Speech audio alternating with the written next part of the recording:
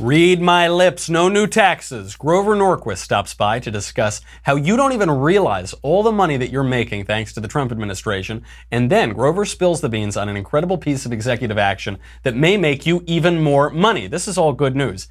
After that, with conservatives like Tomi Lahren, who needs leftists, we will finally have to analyze Tommy's very unfortunate comments on television. But to make us all feel better again, Daily Wire 2 sports correspondent Jeremy the God King Boring stops by for a World Cup update. I'm Michael Knowles, and this is The Michael Knowles Show.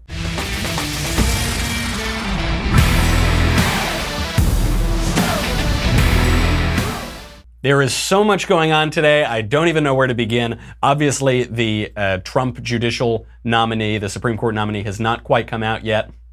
We're hearing little rumors. I don't want to report on it quite yet, but we'll have more on that tomorrow. Some other great news. I am going on tour. I am coming to a college near you. There's a time and a place for everything, and that place is college. That's right, I'm teaming up with YAF, Y-A-F, Young America's Foundation, to go on a college tour this fall. It's going to be a lot of fun. You can check out, they just did a story on it at yaf.org. You can read all about the tour. It's going to be called Covfefe on Campus. We're going to be addressing the eternal questions: politics, religion, how to be a man when you look like a Maddow, how to not write anything and sell 100,000 copies. And we are going to analyze on this tour once and for all what Covfefe really means. If you want your college to be a part of that tour, go to yaf.org and put in a request ASAP.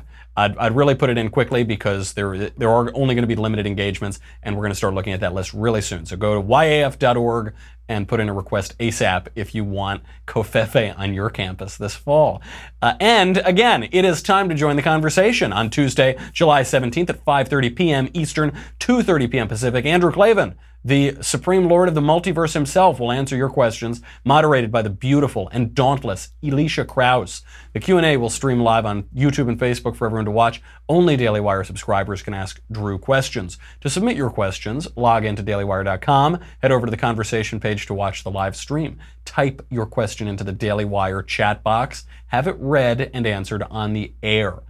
But you can only do that if you're a subscriber. Subscribe to get your questions answered by Andrew Klavan, Supreme Lord of the Multiverse, Tuesday, July 17th at 5:30 Eastern, 2:30 Pacific, and join the conversation. We got to get to this World Cup update. Before we do that, it's summertime. And that means two things. One, it means I need to make a little money, honey, so we got to thank a wonderful sponsor. It also means the flies are coming back. And I can speak to this very personally because I live in Southern California.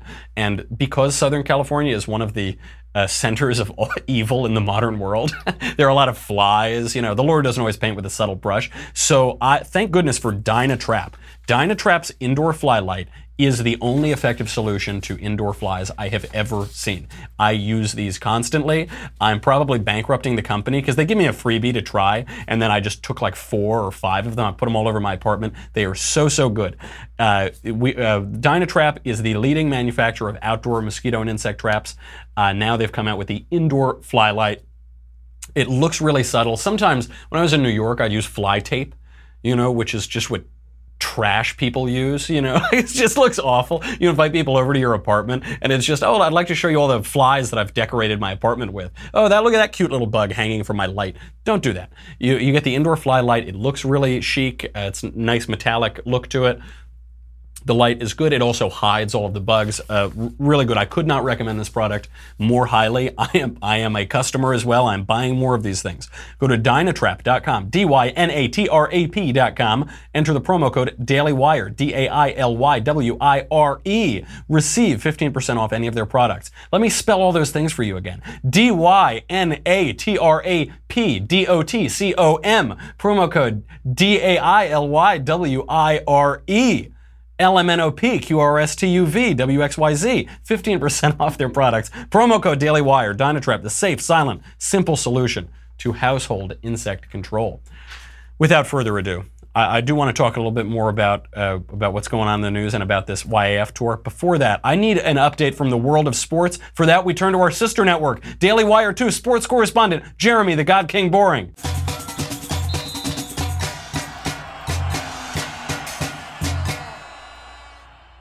Yowza! Thank you, Michael. It's great to be back with you for a segment one YouTube commenter observed as coming off more like ignorance than humor. That's our Daily Wire 2 coverage of the Fujiwara World Cup. Let's get right into the action, or what passes for action in a sport where the tied game can be resolved by giving two teams yet another opportunity to tie. That, however, is not what happened in our first story of the week. That is host Russia's humiliating defeat at the hands of their former socialist proteges, Croatia. After a tied match, Michael, it all came down to the shootout, in which each team was given 5 penalty kicks to determine the winner. It's actually the most eventful and near-stimulating moment in any soccer match, which raises an obvious question. Since any tie is statistically indistinguishable from a 0-0 score, which is how every game begins, why can't we just skip the entire deathly dull affair and go straight to the shootout in every soccer match? Of course, that would admittedly make soccer feel like a completely frivolous non-game in which the winner is essentially determined by luck, which I believe is the answer to YouTube commenter Mikey87's question of the week. Quote, WTF does GDP have to do with anything, comma, it's a sport, exclamation mark. Well, you're half right, Mikey87, as Russia found out the hard way by being unmanned by a nation with roughly 3% of their gross domestic product. Also, if you skip the entire match, where would you put the funny commercials? Oh, that's right. There aren't any funny commercials in soccer, since no human being anywhere on Earth has the kind of willpower and discipline over their attention span to actually wait even longer to see what's going to happen in the next slow-moving children's game in which not a single thing has ever happened since that one guy was hurt ironically while faking an injury in 1957. Also, most people for whom this dreadful exhibition is their only escape don't have the individual income to purchase things in the first place. Still, the biggest news of the week, at least for Anglophiles, was England's defeat of Sweden, both in GDP, $2 trillion to $511 billion, and in gameplay, 2-0. That's right. England has officially made the semifinals, bringing their #1 best-selling single dream one step closer to reality. It's coming to the house. Of course, I know that many of our viewers, as proud and patriotic Americans, are wondering why we here at the Daily Wire 2 haven't devoted a bit more time to covering America's standing in the current worldwide tournament. We too have been confused as to why we haven't seen Old Glory waving above more matches. Fortunately, angry YouTube killjoy Morosa pointed us to the answer with this edifying comment. Quote, clearly you're triggered because the U.S. couldn't qualify against the likes of Panama and Trinidad and Tobago, LOL.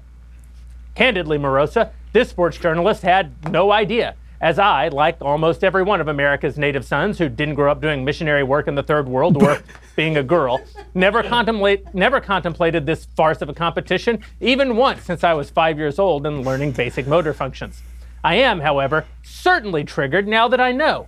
You mean to tell me that despite having a GDP equal to 25% of the world's total economy, owning the world's reserve currency, having the finest athletes in the world as evidenced by almost every metric, including having won more medals than any other country in the Olympics by double, having the longest enduring constitutional republic in human history, and having almost single-handedly invented all of the splendid wonders of modernity, and having kept the free nations of the world largely safe for more than a half century, America can't beat a Caribbean island nation with fewer than 1.5 million people and a GDP lower than that kid who invented putting pictures of your food on the internet for people to like? Why? I dare say, one begins to wonder if this whole soccer business is even a fair measurement of human accomplishment at all. Michael, yowza! Back to you. Well, a really thorough report, Jeremy. I really appreciate that. I was wondering, would you say you spent more time looking at the YouTube comments on our segment or watching the World Cup? Yowza! Back to you. Terrific. Well, I can't wait for the next update. I do have to ask, as I think are all red-blooded patriotic Americans, how much longer is this World Cup going to go on? Hell if I know, Michael. Well, I got to tell you, I sort of hope this World Cup keeps going on and on because I haven't been watching it. Yeah. I really, these segments have really kept me so abreast. I feel like I've learned something in every single one, and I hope the rest of our audience has finally learned something too. Jeremy the God King Boring, everybody. See you next week. Really thorough stuff. I'm really glad we finally started up that sister network, for all of that important sports coverage that we couldn't get to. Really great. So we had Grover Norquist come by. We're obviously all waiting for the Supreme Court nomination decision right now. I have noticed that people are just saying little gossip on Twitter and everything. All of the people in the Trump coalition who really matter to the Trump coalition from a wide variety of places in it, movement conservatives, Republicans, office holders, grassroots, activists, all this, they all seem to be pushing for Amy Coney Barrett, though it's unclear right now who it's going to be. We'll talk about that a little at the end, what Trump has to gain or lose from the possible nominees. I also am going to take on Tomi Lahren, and it kills me. I try to be so nice to people, and I don't want to destroy so-and-so or destroy or whatever, be mean to people within the broad tent of the right wing. Tomi Lahren has just gone too far, and she's slandered pro-life conservatives one too many times, and she's really spouting destructive nonsense. So we're gonna cover that at the very end. Before we get to Grover, I gotta make a little more money, honey. Listen, I mean Grover's going to explain to us why we're all even richer than we think we are. I am giving you something right now. I'm going to personally make you richer by telling you about Mint Mobile. Mint Mobile is the solution to cell phones. You know this. You sign up for some cell phone plan, and then you think you're paying one price, and you end up, somehow your bill always comes in the mail, and it's just gigantic, and you think, why am I paying $100, $200 a month for cell phone service? The big in big wireless stands for a lot of things. Big contracts, big bills, big secrets. What companies like AT&T and Verizon don't want you to know is there's a way to cut down your wireless bill to just $15 a month. That is no joke. $15 a month. Your bill comes, it's $15 a month. Mint Mobile. You won't have to sacrifice service. You won't have to sacrifice anything. Mint Mobile is the game-changing company that's taken everything wrong with big wireless, made it right.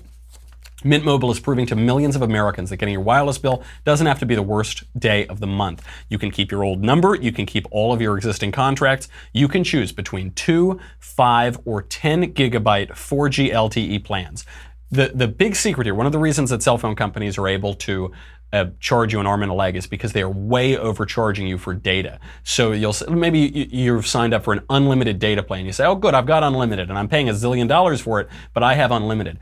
But the average American uses 5 gigabytes of data a month. They don't use any of it. It's like, you're paying for, you go to dinner, or you want to get a quick little dinner with your wife, and they say, hey, so you can either get that nice dinner over there, or you can spend $4,000 and have an unlimited supply of hamburgers.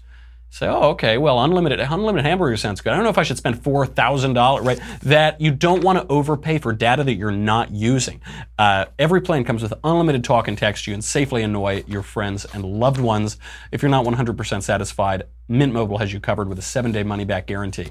You try it out. If on that 6th day, at the 11:59 at night or whatever, you can get all your money back for that. Try it. Outfox your old wireless bill and start saving with Mint Mobile to get your new wireless plan for just $15 a month, plus free shipping on your Mint Mobile SIM card, which is so easy to install. You just get the card, pop it in. They'll give you a little tool for it, but you can use a paperclip, pop it in, pop it out. It takes you 2 seconds. It's really easy. I've seen it. I've done it. It's very simple to do. Mintmobile.com/Covfefe, C-O-V-F-E-F-E. Mint, M-I-N-T, mobile, mobile.com/Covfefe, C-O-V-F-E-F-E. Cut your wireless bill to $15 a month. Get free shipping on your Mint Mobile SIM card. Mintmobile.com/Covfefe. Without further ado, we had one of the key figures of the conservative movement for the last 50 years, Grover Norquist. He's the head of Americans for Tax Reform. He was the head of the College Republican National Committee when he was a young man. I believe it was President Reagan who asked him to start Americans for Tax Reform. He has been a conservative leader to keep the Republican Party to the right, to keep our taxes low, to stop the government from taking away our freedom and our property. He stopped by to talk about what's really going on in the Trump tax plan, what it means for the rest of us, what President Trump's administration can do and might be doing to give you even more disposable income, and where he sees the conservative movement going. Without further ado, here's my interview with Grover Norquist. Grover, thank you for being here. Yes. So I look around right now, I see deregulation, government on the way to being able to drown itself in a bathtub. I see major tax reform.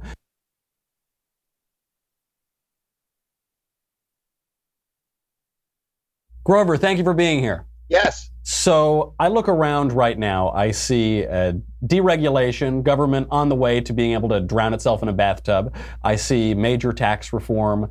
I see a movement for smaller government. I see more originalists on the court who are willing to rein in an expansive government. Are you ready to declare victory?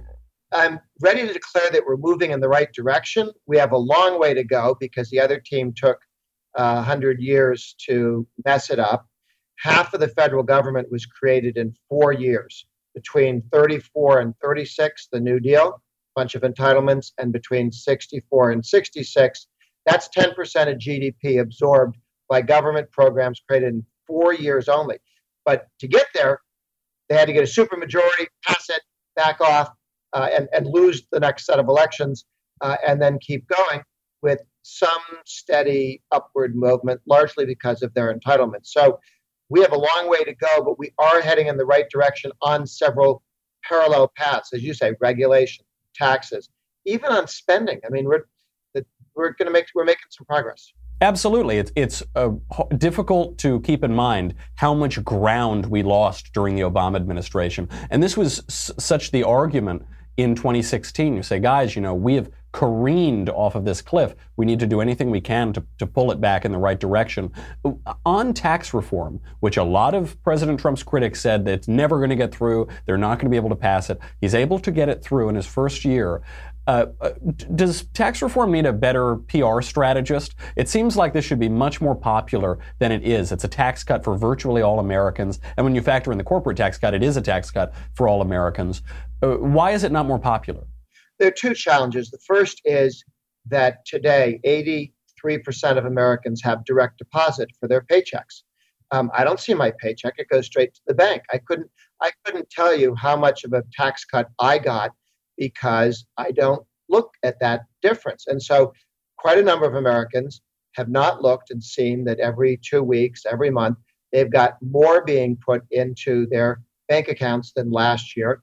The IRS calculates that more than 90% of Americans have a significant cut in their taxes, which means an increase in their pay.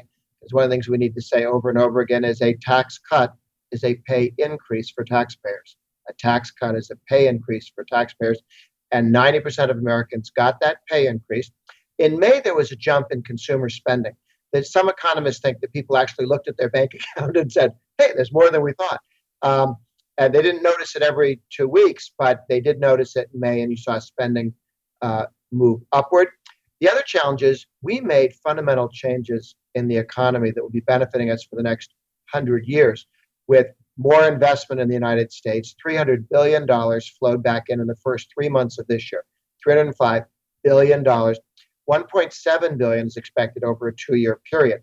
That translates into higher wages.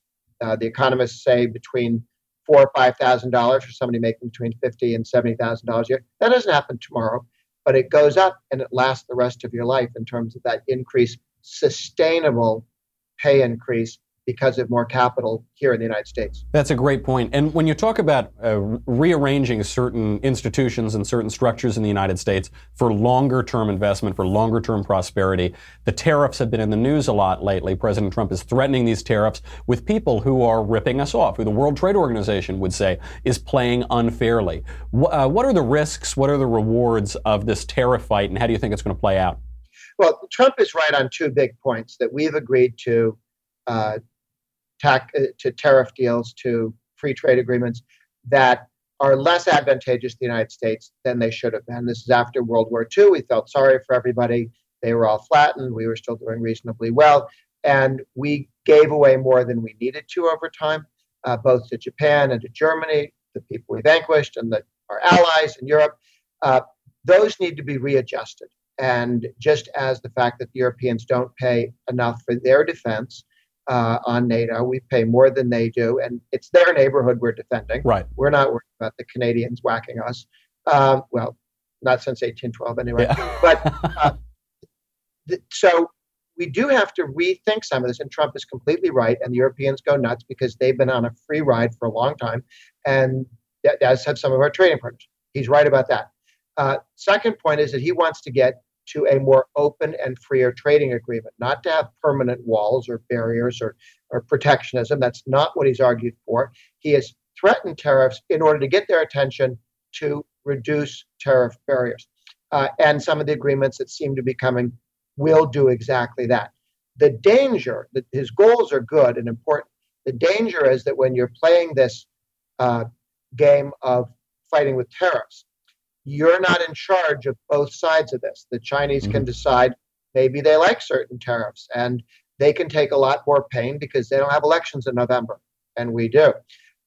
So a trade war that goes on, as opposed to a conflict and argument and trying to come to a better agreement, one that's even going to be better for the Europeans and other trading partners over time. I think there is that danger that it spins out of control, and we end up with the Hatfields and the McCoys. Nobody can remember who was punching who, why, but we keep punching each other. That is a danger. It's happened before. But I do think that with the people around Trump and Trump himself, they understand that the goal is more open trade because we win that. But we also need to keep our taxes low. We were handicapping ourselves when we had a 35% corporate rate, and communist China, 25%, we're at 35%.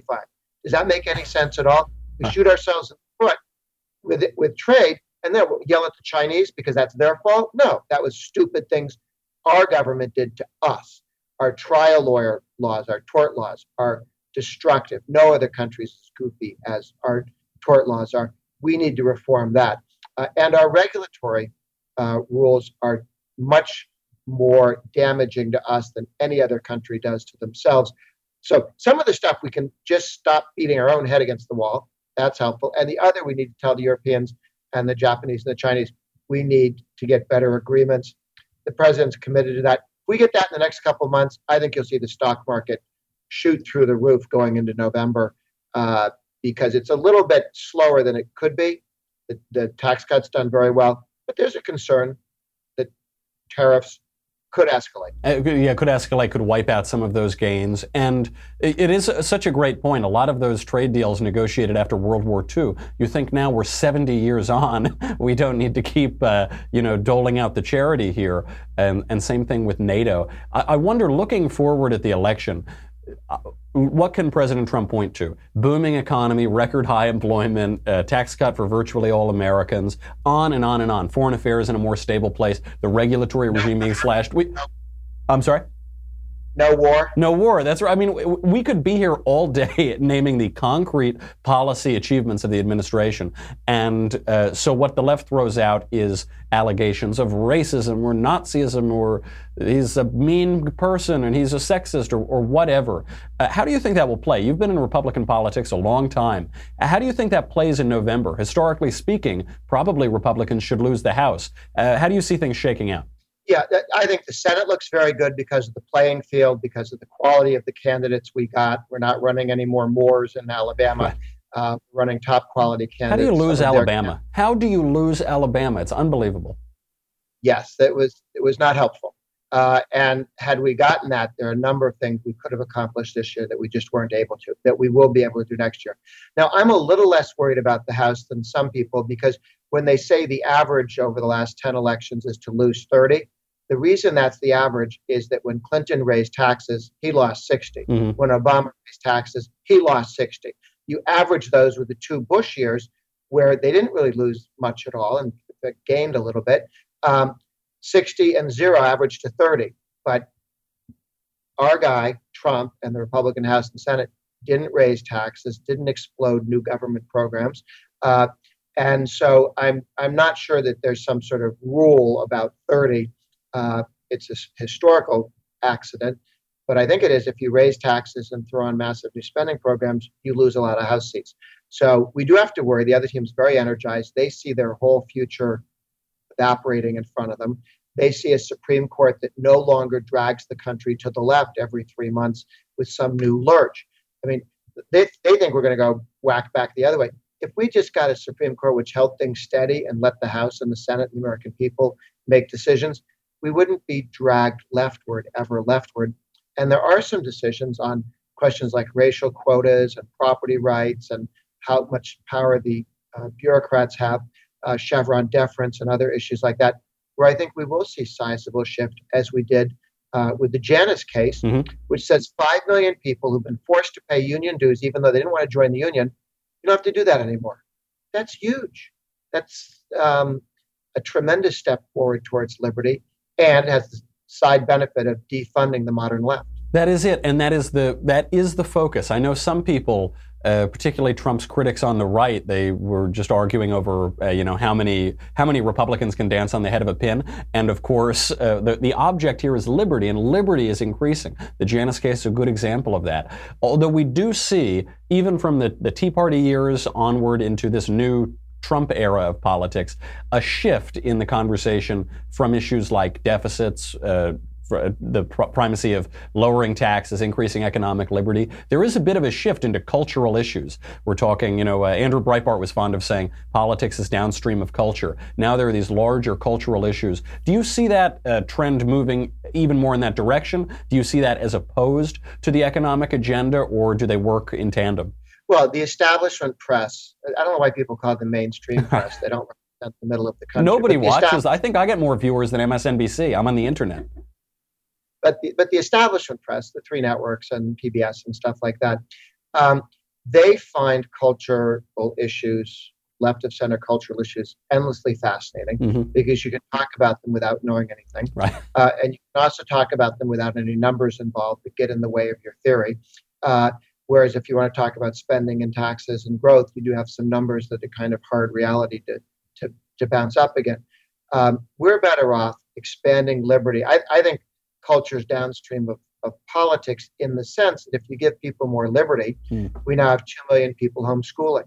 30 years ago, only 2 states allowed homeschooling.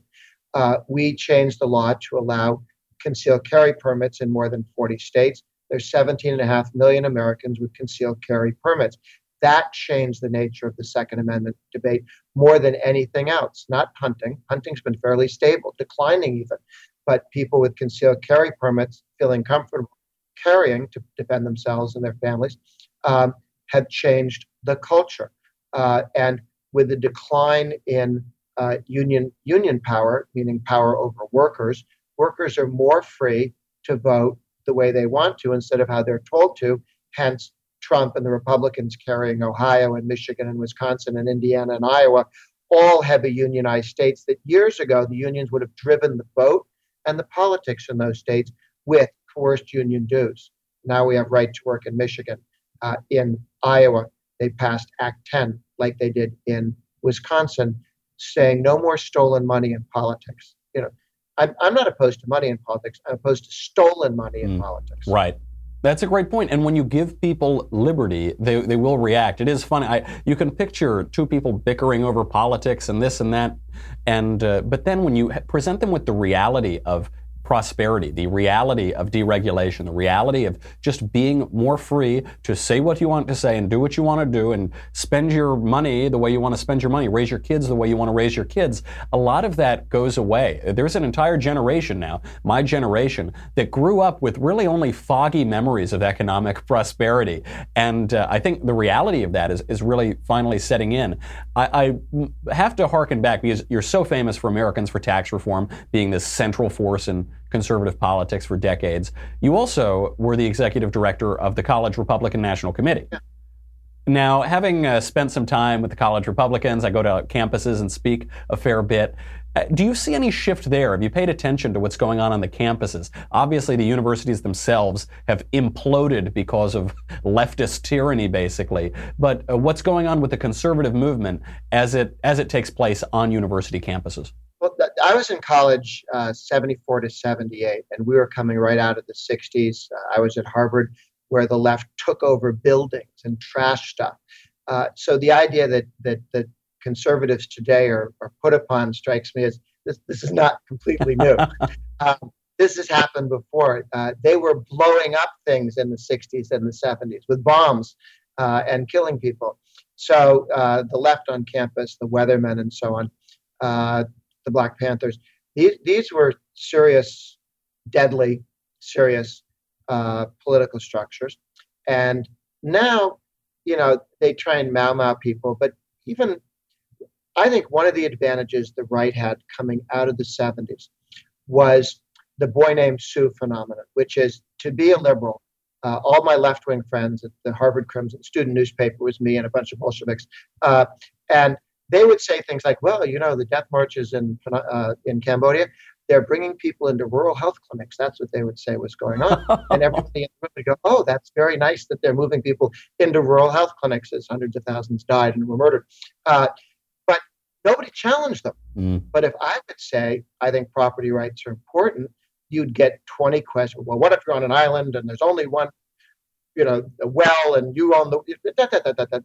You really had to be on the top of your game to be involved in politics. The Dartmouth Review crowd up at Dartmouth University, they put out a feisty, well-written, free market conservative publication, and they got hit all the time. They really had to learn to defend themselves. And a lot of talent came out of the campuses because they were oppressed, because they were asked 50 questions, defend yourself. And the left, guys like Gore, could go around going, "I invented the internet." And nobody said, "Excuse me." Come again? Yeah. Question. And now they're even more lackadaisical on the left. They have a couple of magic words they say, diversity, and they're supposed to have won the argument, whatever that is supposed to imply. Well, now it's really the boy named Sue phenomenon, where you just have to call boys Sue. That's the and you say, okay, we can't question this. Okay. Yes, yes, it used to be a challenge, but I think our guys are tougher coming out of campus because of that, and will be again. You are totally right. I can attest to this just from my own brief experience. There was, when I was in college, the lefties had their Occupy New Haven protest. And they weren't going and taking over. I'm sorry? Why would you want to do that? I've been to New Haven. I know. Listen, I was in New Haven for 4 years. Then I stopped occupying. I got out of there basically right afterward. But these people, they come in and they just occupy. They didn't take over Willard Hall and with machine guns or something. They just sort of sat around like boring hippies. But for the 10 of us or so on campus who were conservatives, there were all of these jibes. You were constantly having to defend your thoughts, and this was really good because you actually did change your thoughts. It's why I recommend to people who write in and say, should I never send my kid to any left-wing institution? I say, no, send him to some crazy left-wing school. As long as he can defend his thoughts, it'll ruin him or it will make him actually understand what he thinks and think through his own conservative thought. At Yale, they had the Buckley Program free speech gala a few years ago, and they had Yale students spitting on the attendees. They said, "How dare you want to have free speech and consider other ideas?" I mean, that's really the education that the left gets on campus. The right has so much more opportunity. I want to leave on this one question. Where do you see it going? From the campuses all the way up through the White House. What is next for the conservative movement? You've been at the center of it for so long. Where are we headed? Sure. The next big win is this Supreme Court appointment, which will give us a 5-4 control that really will rein in some of the abusive drift to the left. And that has nothing to do with President Trump, right? That's what my Trump critic friends on the right, that had nothing to do with Trump. Trump won. Romney forgot to win. Yeah. Okay, He just let it out of his mind. But I should have won. Yeah, darn. There is virtue in winning, and also, again, he put together that list. This is, the idea that somehow he put together a list. He said, "Hold me to this. This is what I'm going to do." Better than than either Bush did. Better than what Reagan had, frankly. Now. He had, over time, a conservative movement around him that made that a lot easier. He had a Republican House and Senate that made it easier, but that still didn't get Romney or McCain across the finish line. And we limped across the finish line twice with Bush. So Trump brought something to the table by winning, and he is governed in a way that expands liberty through the courts. He's focused on the courts along with Mitch McConnell. The two of them are working that very, very well. They keep winning more and more of those seats. I understand we'll have 20 to 25% of the circuit court seats by December. Wow. All people. So this is very helpful. Keep the Senate. We can keep that going. The next big apple to drop, the next big thing to happen is that there is a movement for the Treasury Secretary to change by the definition of cost when you calculate capital gains is not cost, what you paid for, land or a building or stock, but cost plus inflation. So it takes inflation out of capital gains. About half of capital gains is inflation when you sell a home, a building, land, stock your grandmother's owned for 50 years. Right. And it will drop the capital gains tax in half and tremendously strengthen the economy. You can do this by not executive order, but by definitional change, by regulatory change. The Secretary Mnuchin of the Treasury said that if Congress doesn't do it, he may. Many of the people, half the cabinet I've talked to is for it. The entire leadership, House and Senate, supports it. Hasn't gotten a lot of attention, although the Wall Street Journal did a piece where Mnuchin said it'd be good for the economy, and if Congress doesn't act, I may. Okay, so I think that'll happen in the next 2 months. I think you'll see the stock market begin to go way up, very strong. Every house, all land, all stock would all be worth more because it's a hedge against taxes on inflation rather than being the tax on inflation, which makes selling an old house or an old, land or buildings more expensive than it should be. So that should be a tremendous liberalization of the economy. Grover, I have got to have you back more often. I feel so good by the end of this. I was already feeling good with the way the country is going, but there's a lot of light on the horizon, and we can just look forward to it. Grover Norquist, thank you so much for being here. Good to be with you. Take it easy. Man, I've got to bring him back all day long. We don't have the great news yet. We're going to see. I'm waiting on the Supreme Court pick to see if Trump just trolls everybody and picks Merrick Garland. He's like, ha ha, I got you, tee, and then we'll go on to the next one. I've got so much more to talk about. We got to talk about Tomi Lahren. I've held my tongue too long on her, and another little laugh we can all have together before this SCOTUS pick. But if you're on Facebook or YouTube, I'm sorry. You got to go to dailywire.com to see the rest of the show. It's $10 a month, $100 for an annual membership. You will get me, The Andrew Klavan Show, The Ben Shapiro Show, ask questions in the conversation, ask questions in the mailbag. None of that matters. Because unless President Trump nominates Merrick Garland for the Supreme Court, which I don't think Vegas is putting a lot of money on right now, then tomorrow morning, most likely, we hope, knock on wood, you'll be able to just It's right now, even it's too much, just all of the op-eds leading up to the decision. Make sure you get your Leftist Cheers tumbler. You need it. We'll be right back. Go to dailywire.com.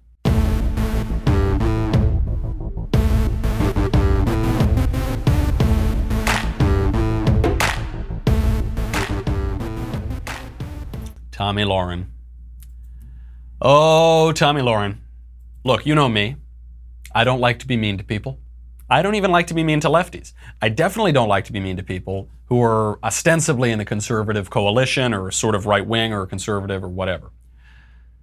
That is why, by the way, when Tomi Lahren last year went on The View and called pro-life conservatives hypocrites, slandered pro-life conservatives, I held my tongue.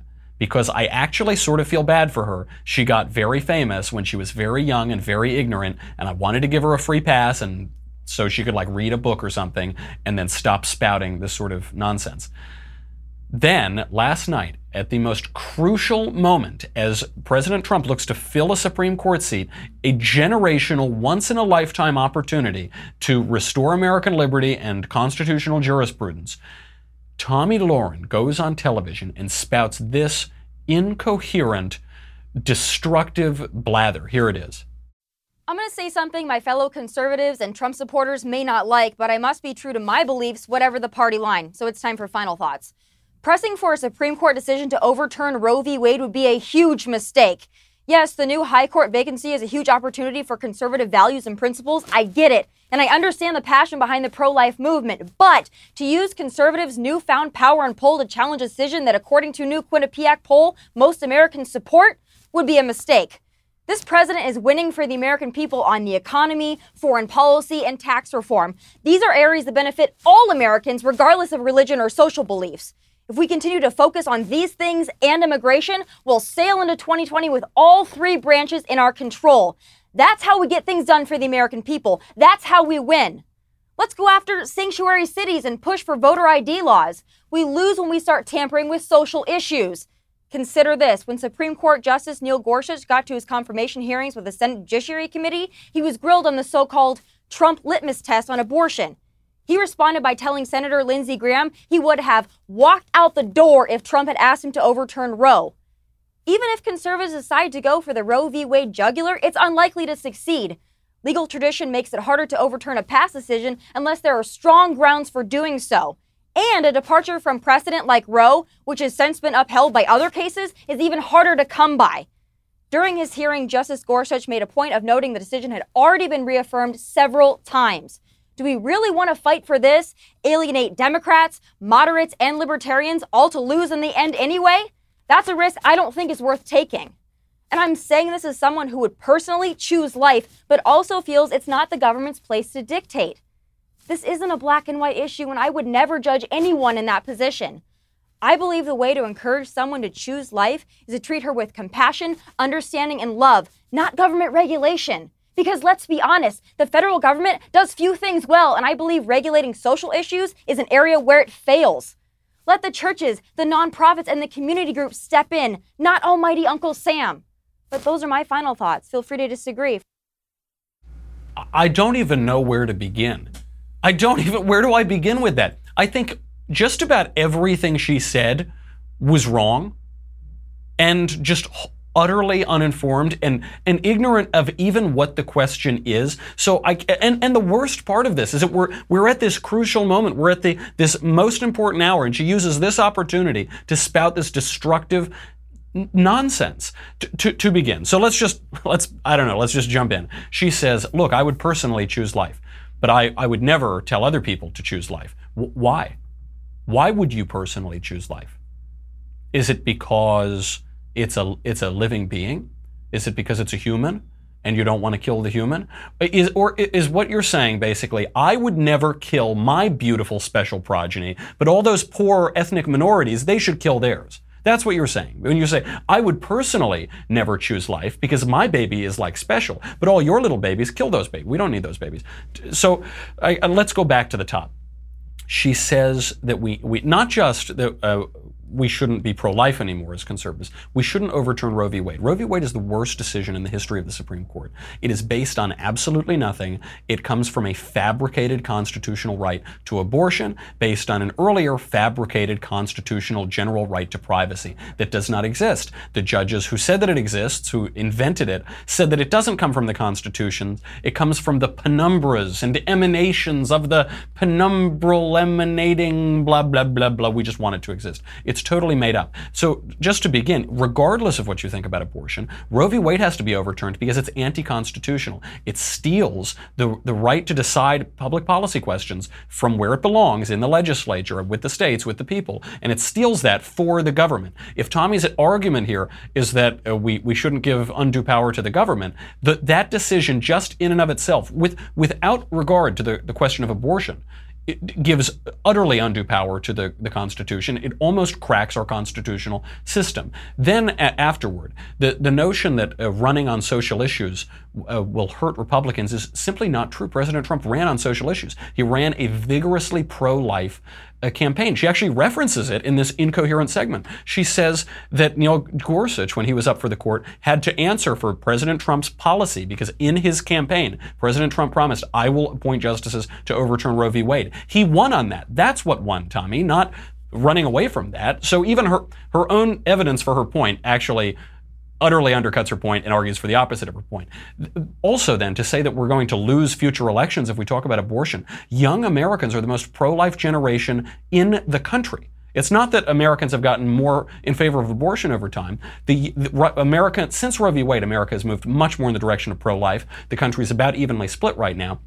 And actually, when you drill down and ask proper questions about when babies should be allowed to be killed, the country becomes overwhelmingly pro-life. But young Americans, millennials, are the most pro-life generation in the country. So that point doesn't make any sense. And then she says, we need to win. We need to win. So we've already seen that her strategy wouldn't win, right? The winning strategy is the one that we're doing, the pro-life strategy. But what is winning if we say, look, guys, if we just stop trying to do conservative things, then conservatives will win? That's a Pyrrhic victory, darling. That isn't a win. That's the opposite of a win. That's abdicating responsibility entirely. And it kills me to take shots at people who call themselves conservative or think they're conservatives. But first of all, this was to give this ridiculous screed on national television, this fact-free screed at so crucial an hour, is either utterly reckless and brain dead, or it's sabotage of the conservative movement, as a justice is about to be picked once in a lifetime. So it demands wide sweeping opprobrium. But also, look, you get second chances, but you don't get endless chances. If you're going to be a national television star, you need to read a book. You like one book. You need to understand at least the question that you're discussing, regardless of your point on it. My problem isn't that Tommy is apparently a pro-abortion fanatic, so to speak. She takes the sacramental view of abortion, apparently, for everybody's babies but her own. That isn't quite the issue. The issue is she doesn't even understand the question. She has no idea what is at stake, and she's spouting this destructive inanity on national television. She's more than welcome. Tommy, if you're watching this clip, you're more than welcome to come on the show, and we can talk about this. I hope you do come on the show. But one cannot remain silent when this sort of nonsense is being spouted by what are apparently saboteurs in the conservative movement. If you've got conservatives like this, who needs leftists? Who needs them? That's just a little fiery point to end on, because it's so frustrating when conservatives or nominal conservatives try to snatch defeat from the jaws of victory.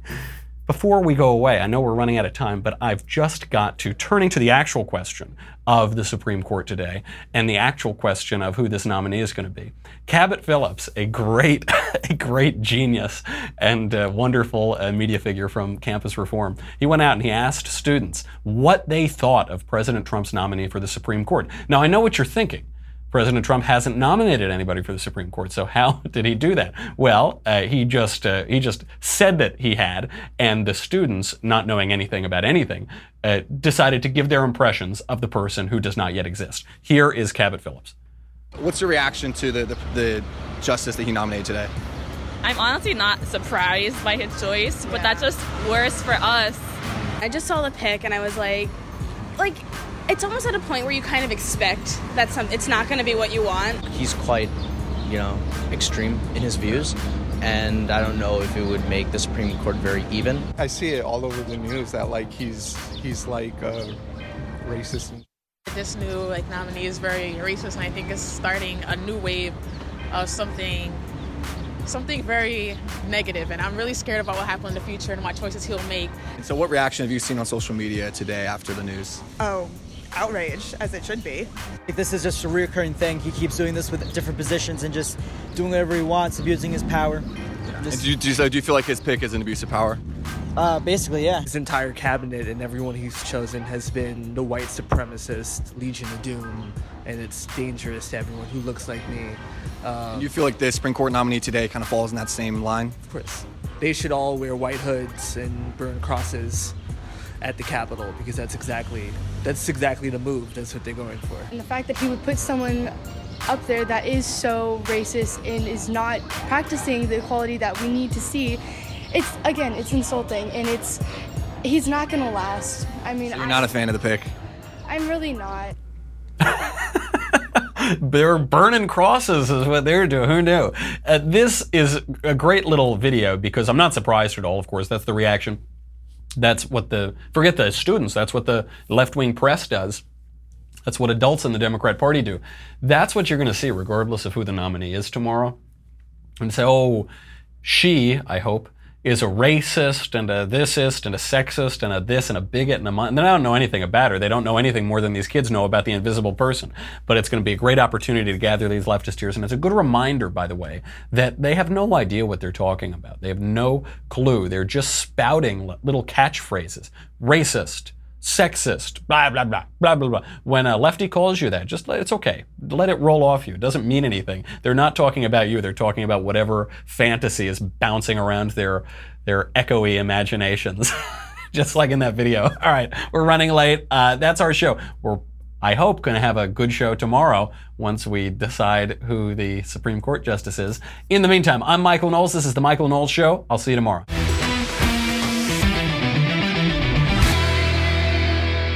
The Michael Knowles Show is produced by Senia Villarreal.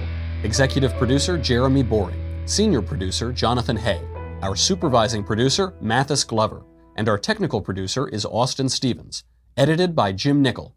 Audio is mixed by Mike Coromina. Hair and makeup is by Jesua Olvera. The Michael Knowles Show is a Daily Wire Forward Publishing production. Copyright Forward Publishing 2018.